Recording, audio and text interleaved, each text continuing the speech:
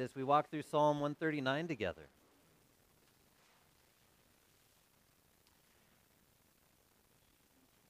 O Lord, you have searched me and known me.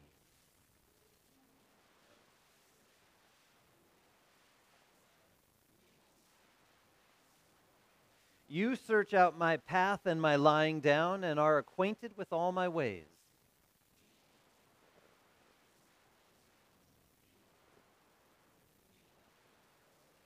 You hem me in, behind and before, and lay your hand upon me.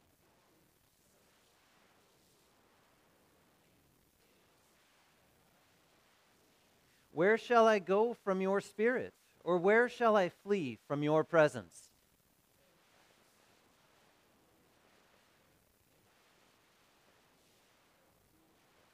If I take the wings of the morning and dwell in the uttermost parts of the sea,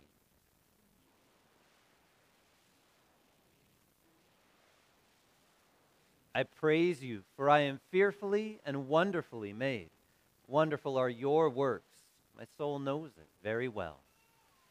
Glory be to the Father, and to the Son, and to the Holy Spirit, as it was in the beginning, is now, and will be forever. Amen. And Lord be with you. Let us pray. Almighty and everlasting God, who governs all things in heaven and earth, mercifully hear the prayers of your people, and grant us your peace through all our days, through Jesus Christ, your Son, our Lord, who lives and reigns with you and the Holy Spirit, one God, now and forever. Amen.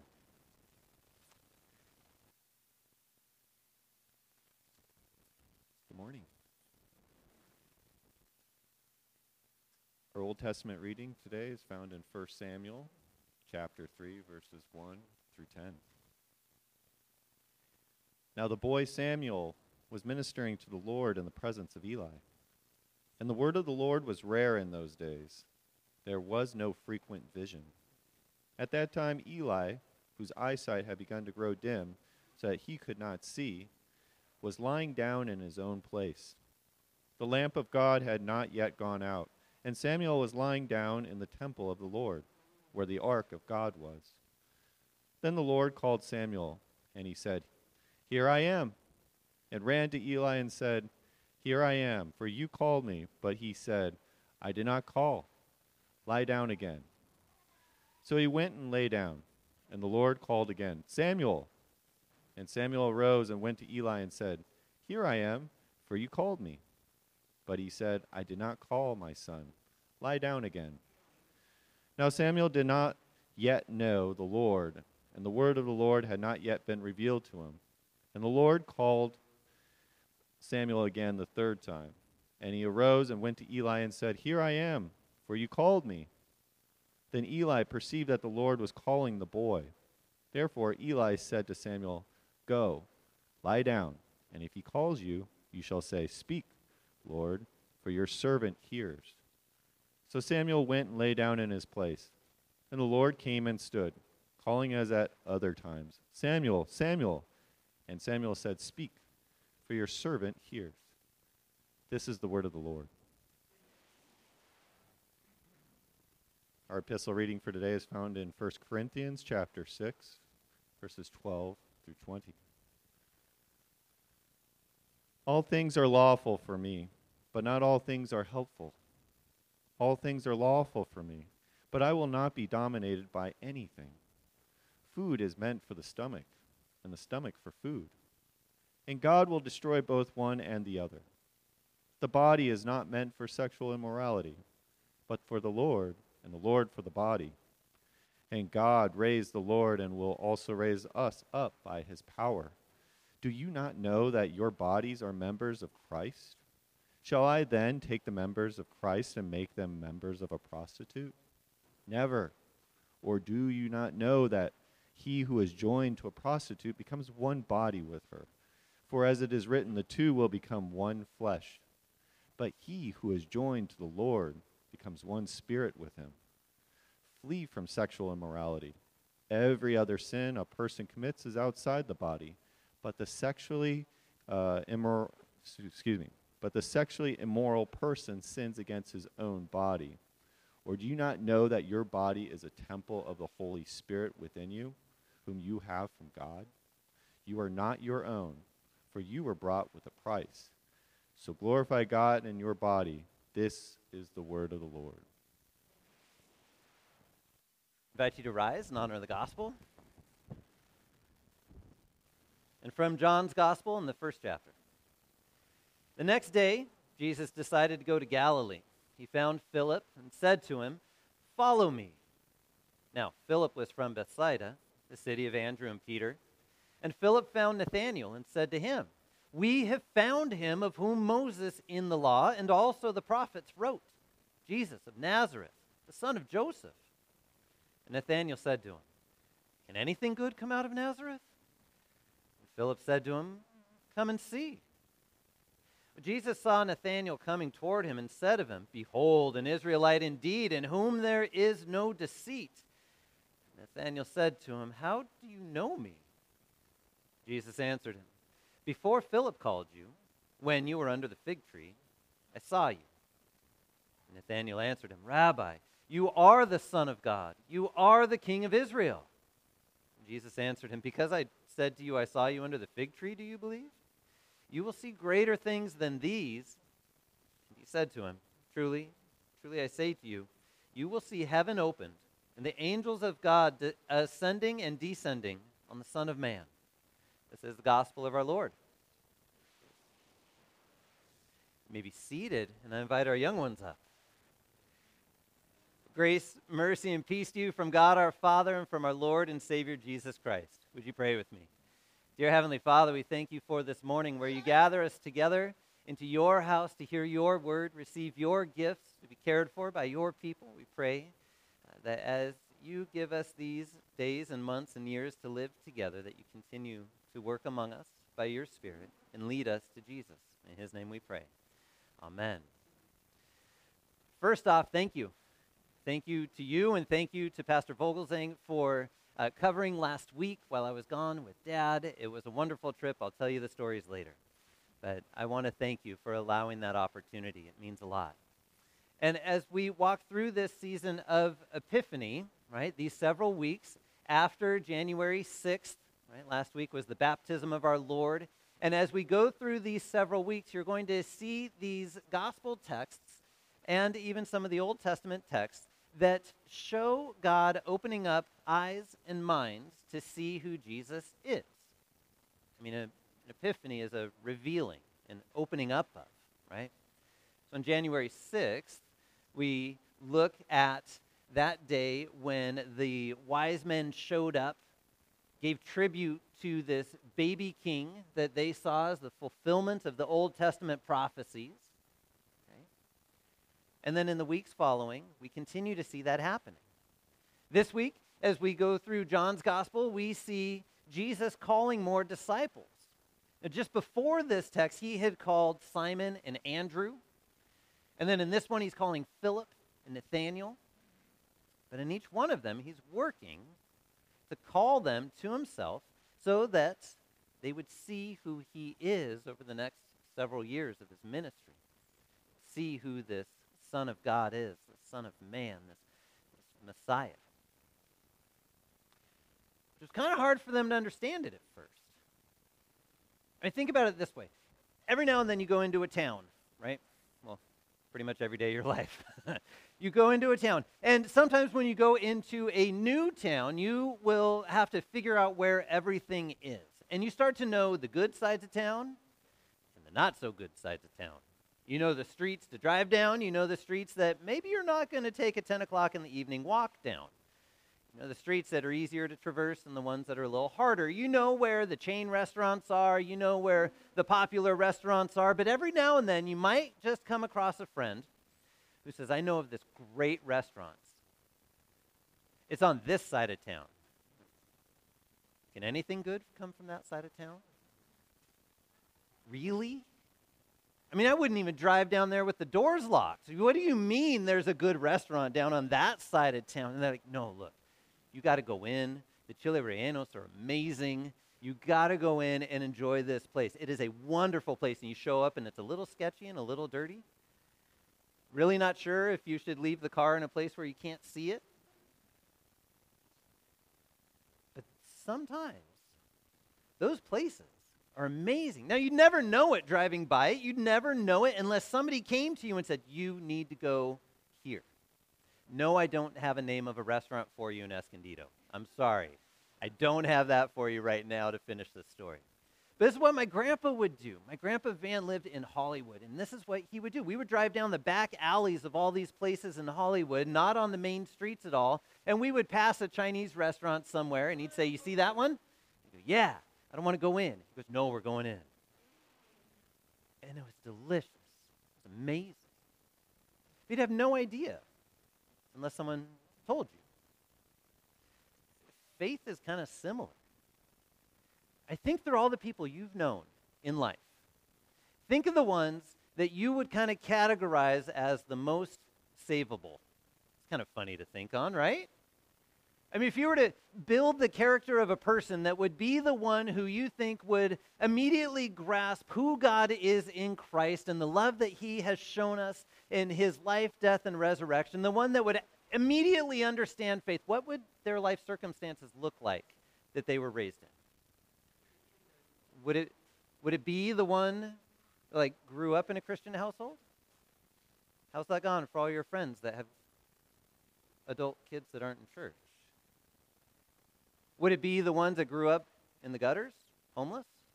Would it be the ones with addiction? Would it be the ones that were shaped just like Philip and Nathaniel, having grown up in the Word of God, having been shaped and formed by the Word of God, knowing every bit of the Old Testament, knowing the law that Moses wrote from all of the Torah, knowing the prophets, knowing the Psalms, knowing everything that was there that pointed to Jesus. And you get a word that comes to Nathaniel. Nathaniel, friend. We found him. We found him. It's the Messiah. It's the one who fulfills all of the law that Moses wrote and all of the prophets, everything that they wrote. This is the guy, Jesus of Nazareth, Joseph's son. And Nathaniel's first response is, do they really have good chili rellenos on that side of town? Can anything good come out of Nazareth? An amazing first response, right? I mean, an immediate mental judgment of, no, that can't be the guy. That can't be the guy at all.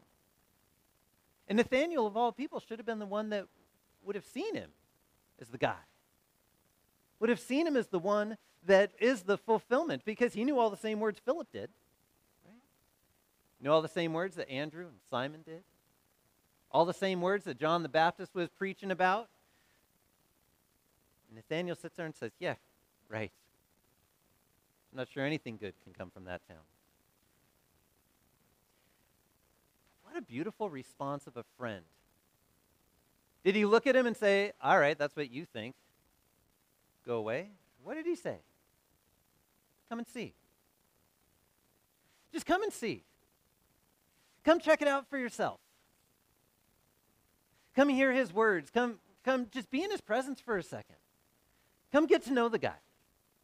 Come and see if anything good can come out of Nazareth. Because, you know what? I don't actually think he came out of Nazareth. He just seems different. Come listen to what he has to say.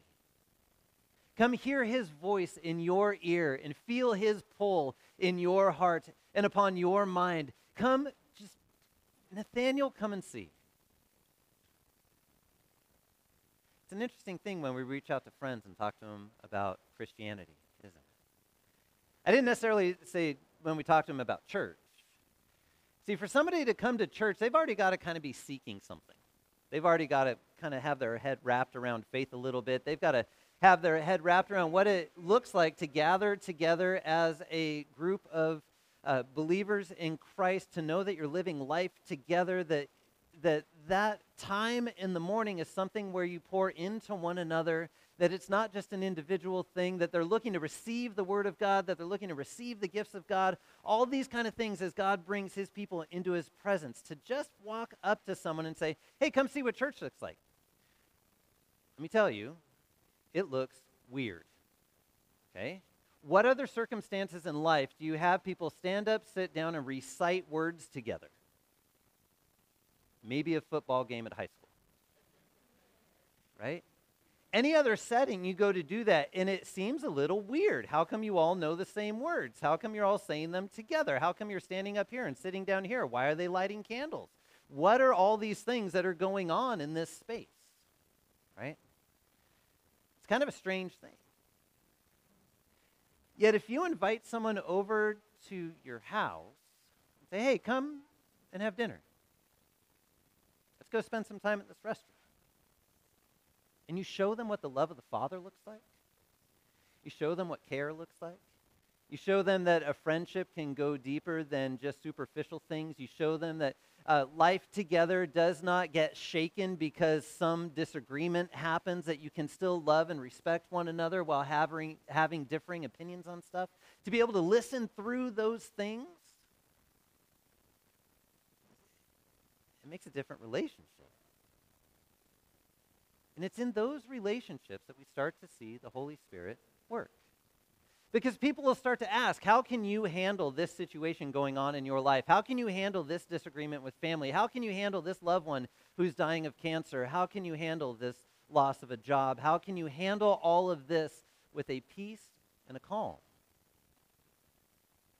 That's when you get to say something fun. Well, come and see. Let me tell you about Jesus. See, and the Holy Spirit starts to work through those words. Because it's not your job to convince anybody. The Holy Spirit does that. But he works through your words to reveal who Jesus is. Because on the surface, Jesus is a man. Looks like me, looks like you, looks like the Hebrews of his day. Not dressed in anything fancy or formal, or not dressed in anything that would have made anybody pick him out as anything different than the rest of his family. They would have said, yeah, that's the older brother of James, son of Joseph. The guy cuts stone. He makes chairs. He sets doors. I mean, he speaks kind of weird.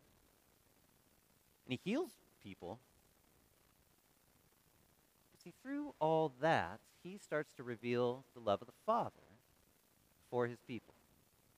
And the Holy Spirit starts to work through those settings to get a hold of people and open their eyes to see, just as Philip and Nathanael did, that Jesus is the fulfillment of the Old Testament, that he is the fulfillment of all the prophets that went before, that he is the fulfillment of all of the law that pointed to him, that he is the fulfillment of everything God promised Adam and Eve, that he is the one who would come to make things right between the creation and its creator. It's hard for people to just see on the surface.